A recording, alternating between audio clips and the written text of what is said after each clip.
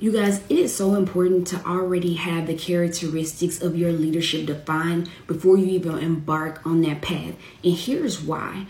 Listen, oftentimes when you decide to embark on a journey of leadership, you're going to be in organizations that may not have a clear vision for what they want their leaders to be. They want them to be high performers. However, maybe they didn't think about the character and the integrity pieces, or maybe they thought about the integrity pieces and the impact, but they didn't think about how to make sure that people had values around how they treat people, right? So it's so important that as you embark on your leadership, that you define what that's going to look like for you. For me, I decided 12 years ago my leadership was going to be bold, courageous, and transformational. And since then, I've taken on initiatives, projects, programs, and walked into organizations and took on some roles that were very unorthodox, or maybe even stood behind issues and challenges that were considered big ideas.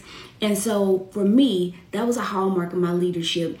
And also being clear on who I am as a leader has helped me stand up for what I believe to be right, and making sure I'm acting with integrity, making sure that I'm being principled. When nobody's looking, what are you doing?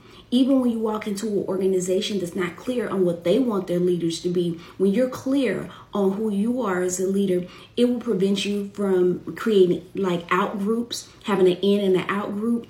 It will make sure that you're acting ethically and that you're always making sure that you're making the best decision possible in light of the information that you have. And I know people will say, well, that's anybody. No. It's not anybody.